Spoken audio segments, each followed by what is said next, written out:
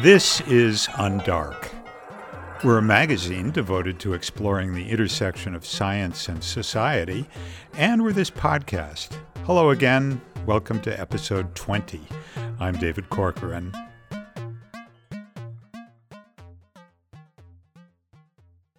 Polio. It's a word that used to strike fear into families everywhere, the name of a cruel virus that caught up with children on the playground or in school or summer camp and sentenced them to a lifetime of paralysis. In the United States and other parts of the developed world, we have the luxury of speaking about polio in the past tense, but the disease is still very much alive in a few corners of the world. Reporter Joe Chandler recently spent time in one of those corners to write a cover story for Undark about the effort to wipe it out for good. She joins us now. Joe Chandler, welcome. Thank you, David. Let's talk about the persistence of polio. Given the almost complete success of the polio vaccine here, how does the virus manage to hang on, and where? Okay, it's been an extraordinary story. I mean, it was back in 1988 that this sort of global effort was hauled together to try and, do what's never been done before, except for smallpox, where the ambition was to, rid the planet of this disease. And so since 1988, when there were about 350,000 cases of polio globally, we've spent something like $15 billion. And by last year, we had whittled that number down to just 37 cases, which is an extraordinary effort. Astonishingly, so far this year, we're down to 12, a mere 12, and that's sort of well under the figure that we had for the same time last year. So it's really getting quite tantalisingly close, the prospect that we might actually win this war against polio. But the last sort of ditch efforts where it's really dug in and is proving really, really difficult to eradicate are really in these sort of incendiary, really dangerous corners of the world where you get extremists like the Taliban and in northern Nigeria, Boko Haram, basically mad, bad men with guns who will not let vaccine teams into these regions, who sort of stir up local concerns, sometimes about, that the vaccine program is some sort of a Western plot, or who have just really an agenda that is anti-West on everything, including medicine.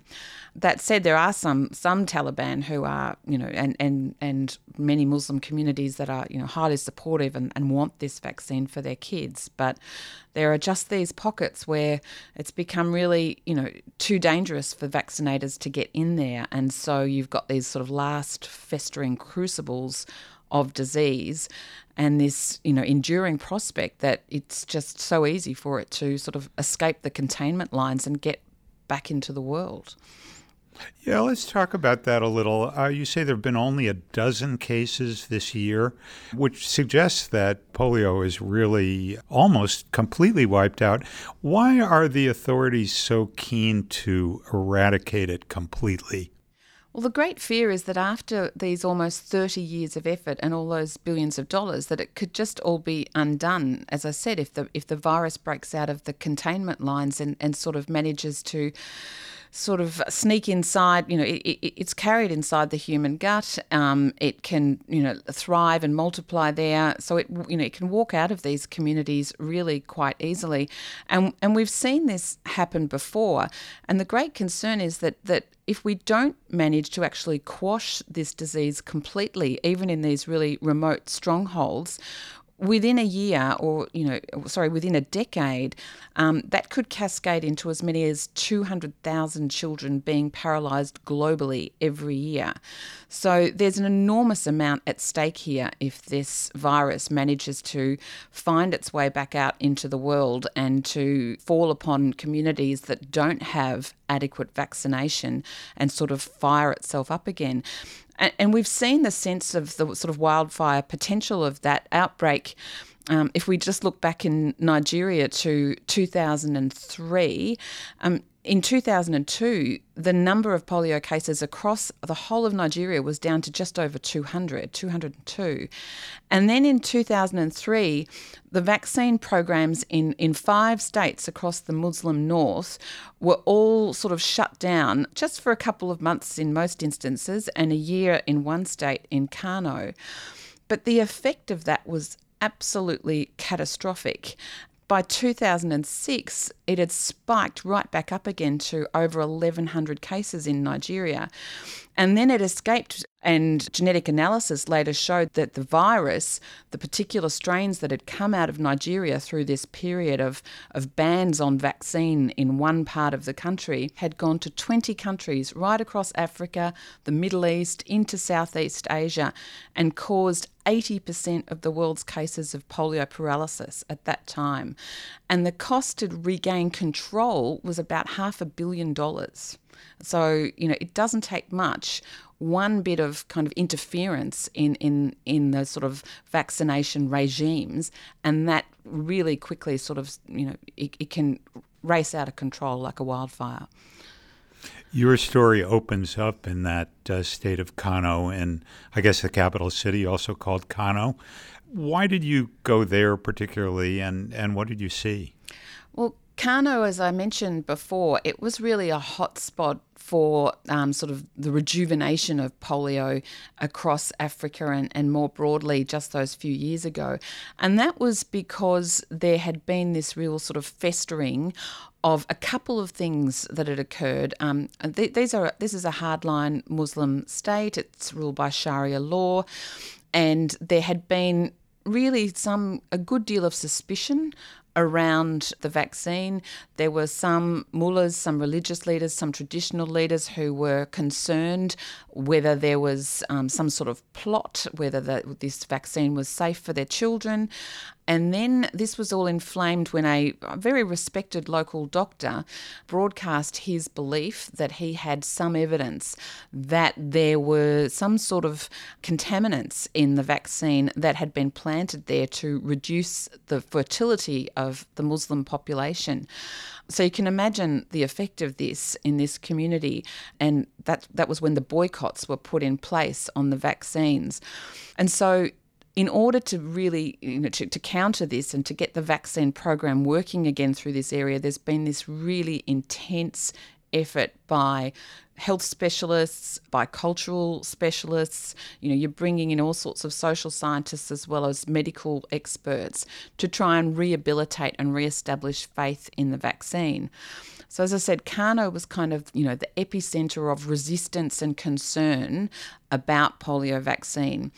And so when we were in that square in Kano, what we were really seeing was this incredible pageant, this mixture of a health messaging, but also cultural and religious messaging. And it was all about broadcasting to this assembled gathering that their religious leaders were on board with this, that it was okay to be taking this vaccine, that their traditional leaders who have immense power in this part of the country were supportive and wanting to see them use this vaccine, that they had faith in this vaccine. And then you've got the bureaucracy of the actual health systems. So we were sort of sitting in this public square watching this incredible sort of extravaganza of an event that's really a public relations exercise in trying to build faith in the vaccine program. And as a journalist, I'm sitting there in the middle of this, and in some ways it's an incredibly frustrating moment because I just want to get out of the heat and I want to get away from the officials, and we've been sitting there for several hours, and what I really wanted to do was to be in the villages with the vaccine teams while they go door to door finding babies and giving them vaccine and talking to these teams of mostly young women and to mothers and to families about what this means to them and their attitudes around the vaccine. But we're sort of held hostage for several hours in this incredibly hot public square while we watch all this process go on. And it's sort of you have moments in your career when there's sort of this aha moment and you feel this kind of layering of experience build up. And this is one of those, whereas as a reporter, I've reported on health and development issues, diseases like TB, HIV, malaria for a good 15 years now, and in countries like Papua New Guinea and the Democratic Republic of Congo and Mozambique and Afghanistan. And what you see is that none of these programs work unless you do your homework with those communities. You can't come in arrogantly and impose. You must consult the local people. You must ask permission. And similarly, as journalists, when we're in these places, we can't just bowl into a village and stick a microphone in front of somebody. We have to be humble enough to ask permission, to get entree to a community. Or the risk is that if we kind of just go in there with heavy boots, we might undo all the work that's been done trying to build faith and local networks and relationships in order to deliver vaccine to these communities. So sort of sitting there with sweat dropping off me, watching this whole thing unfold, I guess that was the moment for me to realise I thought that I was coming to watch the vaccine taken door to door. But in fact, the key to this whole campaign is this moment, this bit of official sort of public relations. But then you did go with a team of vaccinators on an excursion to vaccinate young children. Can you describe one of those visits? What were the people like that you went with and the people whom you met with in those homes there? We went out to several villages, and one remote village well on the outskirts of Kano, and then we went to another sort of urban centre further up in the country, right under the border with Niger, and that was in the city of Katsina. And in these instances, what we're doing is trailing behind the vaccine teams. So these are groups of, as I said, mostly young women. They're kind of always from these communities. They're organised like troops, from the foot soldiers at the very bottom up through different layers of sort of authority until you get sort of to the generals of this operation. But the foot soldiers are regular women who know these communities inside out, and they have been quietly watching. They know which households have new babies, which households were missed last time in the vaccine push. And 3 or 4 times a year, they go out to do these sort of supplementary immunisation, sort of massive campaigns. And what would occur is you come to the village and there are drums and there's sort of clowns dancing in the street. There's this character called Papa Lulu with this enormous sort of bottom and a tail like a horse, and his face is painted purple, and he's throwing candy and little sachets of dried milk to lure the children, really. He's the Pied Piper trying to bring these kids out of the houses.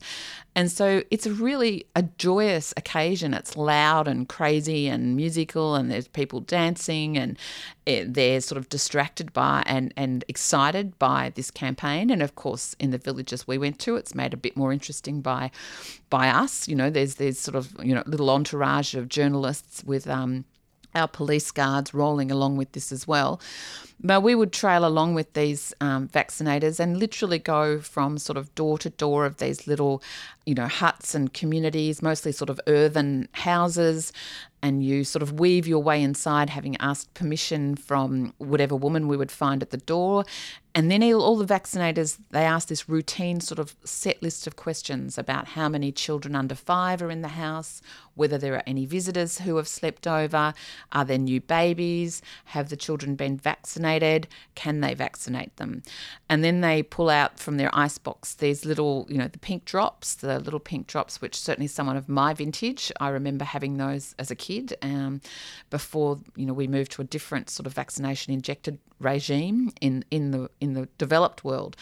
But so it's really quite an extravaganza, and also mixed in with this crowd as you move from door to door are survivors of polio. So there are people propelling, who basically have no legs, withered legs, and they're propelling themselves across the ground with their hands, maybe with a pair of flip-flops threaded onto their hands to protect them from the earth. Or they might sometimes be on these sort of low cycle chairs that they make for polio survivors. And if the vaccine teams hit a household where the father, and it'll be the father that imposes this, is objecting, and as the household head says that he doesn't want the children to have vaccine, and the women fall into line behind that, then it becomes this negotiation between the men, the survivors of polio, the local mullahs, other traditional leaders will sort of run an intervention with this man and try to persuade him that he's wrong and that he should allow the vaccine to be given to his children.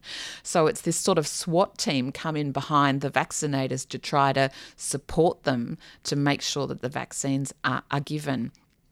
And of course, the vaccine has to be administered more than once, right? That's right. 4 times really for it to be considered effective. And so that's the really, the really tricky issue here, in that these teams have to hit that kid, find that child 4 times before he or she is 5 years old. And I mean, you can imagine in these countries where a street address is a luxury, let alone a house, and so, India was always considered the place that was going to be the most difficult to get rid of this. And yet through absolute persistence and determination, India, with 1.3 billion people and many of them living, in slums and on streets, they wiped out that disease. And India was 5 years free of polio back in January last year. But what's proved tougher is places like northern Nigeria, Afghanistan and Pakistan, really this one last valley on the border there, where the problem is getting the vaccine past these hardliners. So what do you think the outlook is? Do you think this campaign is ultimately going to succeed and overcome these obstacles that are kind of being put in the way by politics and war? Well, you look at it and you say 12 cases so far this year, and last year I think the whole year there was something like 27. There hasn't been a single case yet in Nigeria this year, which is extraordinary. And Nigeria had been 3 years free of polio, and people were thinking that maybe it had crossed the line until last year when there was this little cluster that came out of a sort of a Boko Haram held area and sort of escaped the containment. But now, just 12 cases, it's just so tantalising to think that, maybe it is actually achievable, and that within a year or two there'll be none. And that, as I said, this extraordinary thing that, first smallpox and now polio, that we will have beaten it. I think the big concern, though, that many people have is, well, there's the Trump factor, and there is a lot of discussion about the Gates Foundation have warned that if the sort of 30% cuts to US foreign aid that have been proposed by President Trump go ahead, then polio could exploit that and make a comeback. But as I understand, there's a bipartisan task force of former state and USAID and congressional staffers who are pushing back quite hard against those sorts of cuts. And don't forget, you've got an organisation like Rotary, so all this vast network of school teachers and accountants and doctors spread all around the world who have spent 30 years networking and raising, putting their hand in their pocket to beat this. And they're very well connected and they're powerful, and maybe their voice will be heard. Did you say Rotary? Yeah, Rotary have been a huge partner in this whole campaign, together with the Gates Foundation. So, it's extraordinary, really. It was Rotary that back in 1988 came up with this idea that, that polio could be beaten. And, they've been passing the tin in, suburban lunches every month for those 30 years. And they are really a critical part of the campaign, a critical partner, along with Centers for Disease Control, the Gates Foundation, WHO and UNICEF. Jo Chandler is a freelance journalist, author, editor, and educator based in Melbourne, Australia. Her report on the fight to eradicate polio is at undark.org. Scroll down to case studies. Jo, thanks so much. Thanks so much for talking to me, David.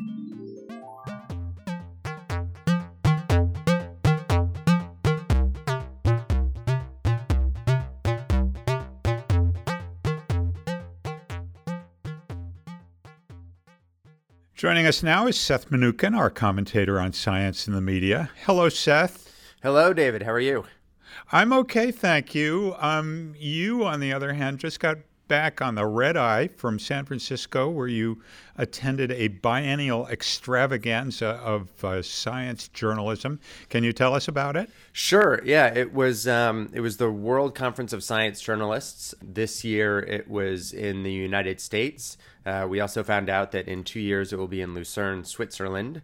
Sign me up. Exactly. And when it's in the United States, it's sort of an enlarged version of the annual National Association of Science Writers meeting. There were about 1,300 science journalists from around the world. So it was a pretty exciting event and a really good chance to connect with colleagues, not just from around the world, but around the country, and find out what people's concerns are and issues are and everything else in the world of science journalism.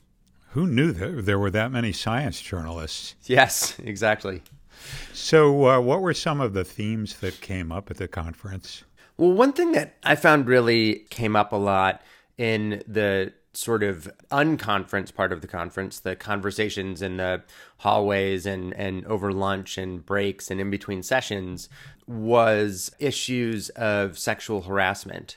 And that's something that both in the science world and in the science journalism world and now in the media world has been kind of coming up to the forefront more and more over the last several years. There was a big issue / controversy involving sexual harassment in science journalism a couple of years ago, involving some people very prominent in the science blogging world. Over the last year or two, BuzzFeed in particular has broken a number of stories about sexual harassment in very prominent labs around the country and harassment that it turns out had been sort of an open secret for a long time. And then just within the last couple of weeks, there's been, obviously, in addition to the Harvey Weinstein revelations, a series of revelations about people in media, not necessarily in science media, but pretty prominent people in the media world. So there was a lot of discussion about that I picked up and participated in, and discussion about how to deal with those issues at places like conferences, how to have a code of conduct that is going to protect freelancers who come to these conferences, how to deal with issues when there are complaints about conference participants. They're difficult conversations to have, but I found it very heartening because those are conversations that we just weren't having very recently. And I think for someone who has not been subject to harassment, it's been difficult for me to learn how sort of clueless I was about the extent of things that were going on and that women in particular had to deal with just on a regular basis. But it is heartening that that is now being discussed out in the open, and that as a community, we are taking steps to try and deal with this. Yeah, one of the things that keeps coming up in these discussions is the imbalance of power. When you talk about freelancers, right, they have very little power when they're dealing with editors of publications. Yeah, and that's becoming, I think, even more of an issue as sort of staff positions within the science journalism world continue to diminish, and more people are really supporting themselves primarily through freelance. And just in in the graduate program of science writing at MIT, I've noticed a real shift just in the last 3 or 4 years in terms of the percentage of our graduates who are starting their careers primarily as freelancers. And that, that puts them in an incredibly vulnerable position, as you said, in multiple ways. And, one of the things that has been very eye-opening for me is that I'm constantly telling young journalists and telling students, get out there, go to conferences, find people who either you admire their writing or they're editors at a publication that you really like, and make connections with them. And I'd been for years doing that kind of very clueless about the extent to which I was potentially recommending that young journalists or students put themselves in potentially vulnerable situations. And the fact that that conversation is now being had openly, I think, is a real step forward and is allowing us as the science writing community to address some of this. So this year, the National Association of Science Writers and a group that I'm on the board of, we adopted a code of conduct that was designed to address some of these issues. What are a couple of concrete planks in that platform? It essentially involves behavior that makes people feel uncomfortable. It establishes that everyone has a right to be there and not be subject to behavior that is going to make them feel threatened or uncomfortable. And it gives the board mechanisms through which they can remove people from the conference, which is just something that had not been in place previously. And so I think that the fact that all of this is coming out in the open means that people who perpetrate that type of behavior, people who were unaware that it was going on, people who might be victims of that type of behavior are all hopefully more willing to talk about it and address it openly and really, try and establish that this is not behavior that is ever acceptable in this community. Speaking of freelancers and behavior, I understand there was a lot of talk at the conference about an issue that we've covered on this podcast and in Undark, which is a magazine called Nautilus.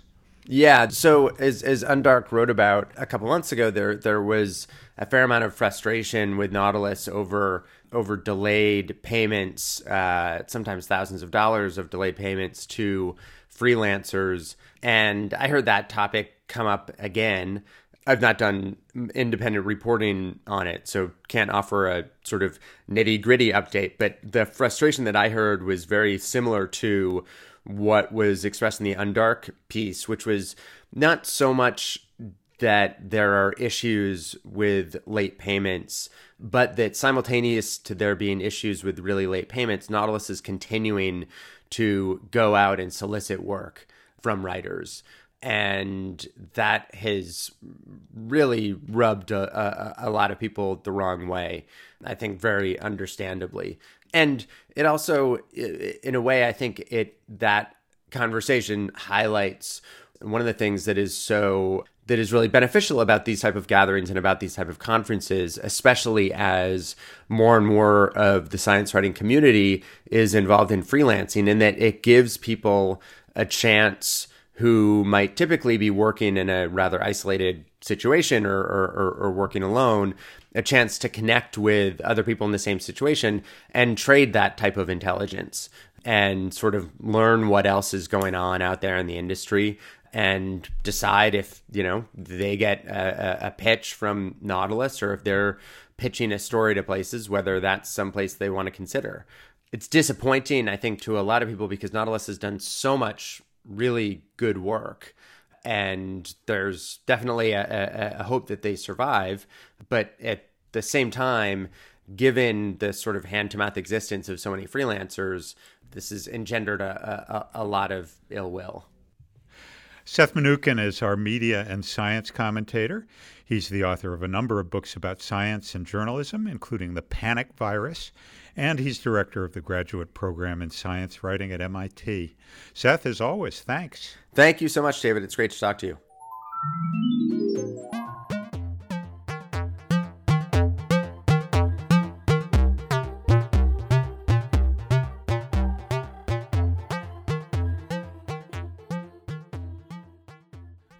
For people who live in the Northeast and want to buy local food, the winter can be grim. Cooking root vegetables month after month wears on even the most innovative home chefs. But what if you could have local produce regardless of the season or the climate? What if you could grow anything you wanted in the comfort of your own home? Emily Pontecorvo has the story. It's the 1, 2, 3, 4, 5, 6, 7, 8 sprouts right there. Those are all lettuce sprouts. Those two are basil. So It's January, and I'm standing with James O'Brien in his basement in Connecticut. James is a senior in high school. His first love is musical theater, but in the past year, he's developed a new obsession: growing food in a box in his basement. We could totally live in a world, in a country, in a society where we have a totally different way of growing our food. You can bring food where you are. It doesn't need to be somewhere else anymore. James had never really thought about where his food came from. But last summer, he saw this video of an engineer from MIT who invented something called the personal food computer. The guy's name was Caleb Harper, and he said his device had the potential to liberate agriculture. It was going to allow anyone, anywhere, any time of year to grow food. James didn't know how to build a computer, and he had never even put a plant in a windowsill before, but he was drawn to the possibility of the food computer. So all I had to do was, I ended up downloading, they had instructions for it, they had all the software available, a list of materials you should buy, and I had some time this past summer, and I went for it. I got all the parts, went to Home Depot, maxed out Amazon Prime, and ended up constructing the device in a couple weeks. Picture like a small greenhouse that hooks up to your computer, and then an app where you can design the climate inside. You can control the amount of carbon, oxygen, light, moisture, nutrients, everything. So for example, there's yeast in a bottle with sugar, and as the yeast eats up the sugar, it releases carbon dioxide, and there's a little valve that lets the carbon dioxide come on out through a tube right into the food computer. The idea is that if you can control all these inputs or code the climate, you can create the optimal conditions for whatever you want to grow. And then you can save that data and do it again the exact same way. James's food computer sort of looked like a half-filled fish tank. And floating on the water, he had a sheet of styrofoam with rows of little sprouts growing out of it. It's hydroponic, which means the roots grow in nutrient-rich water instead of in soil. The sprouts that I saw were only a few days old, but James was proud to show me photos on his cell phone from past harvests. There were luscious leafy greens that were nearly overflowing the tank. So this is the first successful harvest. We ate this for dinner once. Wow. And that takes about how long to get to that point? About 30 days, depending on how the growing conditions are and how things are running and everything. So you have one food computer, about every 30 days you get a salad. True. I know it doesn't seem like much. At this scale of a food computer is really meant for learning about it. It's meant for sharing the experience and learning about the technology and learning about the growing. His mom was pretty pumped to share the experience, too. It was the best salad we ever had. It was really fun. You know, it's almost as if life is coming full circle. You know, my grandfather was a farmer from Ireland who emigrated to the U.S., and now my son is getting back into that, and that's a pretty cool full life circle for us. James's mom sees a circle, but the legacy of agriculture probably looks more like a tree, with constant innovation branching out in every direction. Climate-controlled growing might have been new to James O'Brien, but it's not exactly uncharted territory. Around the country, there are farms popping up in computerized warehouses and shipping containers that use the same basic technology as the food computer. Last year, the U.S. Department of Agriculture even started giving loans to urban farmers to purchase things like LED lights instead of tractors. But with Caleb Harper's food computer, it wasn't just about breaking the chains of season and climate. Here's one of Harper's colleagues, Daniel Blake.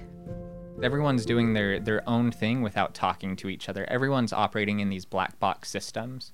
So Caleb's approached this from an open source, a tremendous amount of transparency. How can we create a common foundation that everyone can then innovate off of? The guys at MIT were like, okay, there are all these amazing, extremely controlled indoor farms. But the valuable data and information they're gathering about growing food is being locked up as intellectual property. So Harper made his design and software free to download so that people like James could build it in his basement. He also established a database that anyone can access and contribute to. And all of it, the design, the software, the database, it's all open source. People can play with it and improve on it. Here's O'Brien again. When it's open source, everybody works together all the time. It's something that one person does is shared usually, and people use it, and it benefits the entire community rather than benefiting like one individual and their experience. So remember the climate settings on the food computer? the light, the temperature, the yeast, etc. Think of those settings as a recipe for growing a specific plant. As people upload their recipes into the database, it becomes like this master botanical cookbook for the modern world. I logged on to the Food Computer online forum, and I saw users from everywhere: Dubai, New Zealand, London, Texas. They call themselves nerd farmers, and they're actively helping each other, trading data and arranging meetups. Some of them are plant people, and some are makers, and some are parents and teachers. But these nerd farmers are invested. They're partners to MIT. They're helping to improve the design and scale it up. So, while the Food Computer might not be a new solution for agriculture, it is motivating this whole new group of people to get involved in the future of food. But I think most importantly, it teaches you about how to grow plants. And it gives you a relationship with food, which we think has huge implications for the world as a whole, for everyone to better understand where our food comes from. Blake explained this idea further when he gave a speech at the Change Food Festival last November. We imagine a world where our food is no longer connected by planes, trains, and automobiles, and instead of shipping food, we are shipping data about our food so that you can grow anything that you want, anywhere that you want, that you could grow local from anywhere. And as for James O'Brien, he's heading to the Cornell College of Agriculture next year to study environmental engineering. When I asked him if he wanted to try growing food the old-fashioned way, well, he's having a lot more fun playing God. I want to see, what if you built it bigger? What if you built it smaller? What if you changed this aspect of it? I'm really enjoying a lot being able to play with the technology to change the lives of the plants. So the interplay between them is what I think is really fun. This story included Creative Commons music by Poddington Bear and Josh Spacek. Special thanks to Diane Hatz from the Change Food Festival for letting us play a clip from Daniel Blake's speech. For Undark, I'm Emily Pontecorvo. And that's all for this episode of Undark, a project of the Night Science Journalism program at MIT. Our show is produced by Katie Heiler. Special thanks to Natalie Jones. We'll be back next month with more news and interviews from the intersection of science and society. Until then, I'm David Corcoran for Undark.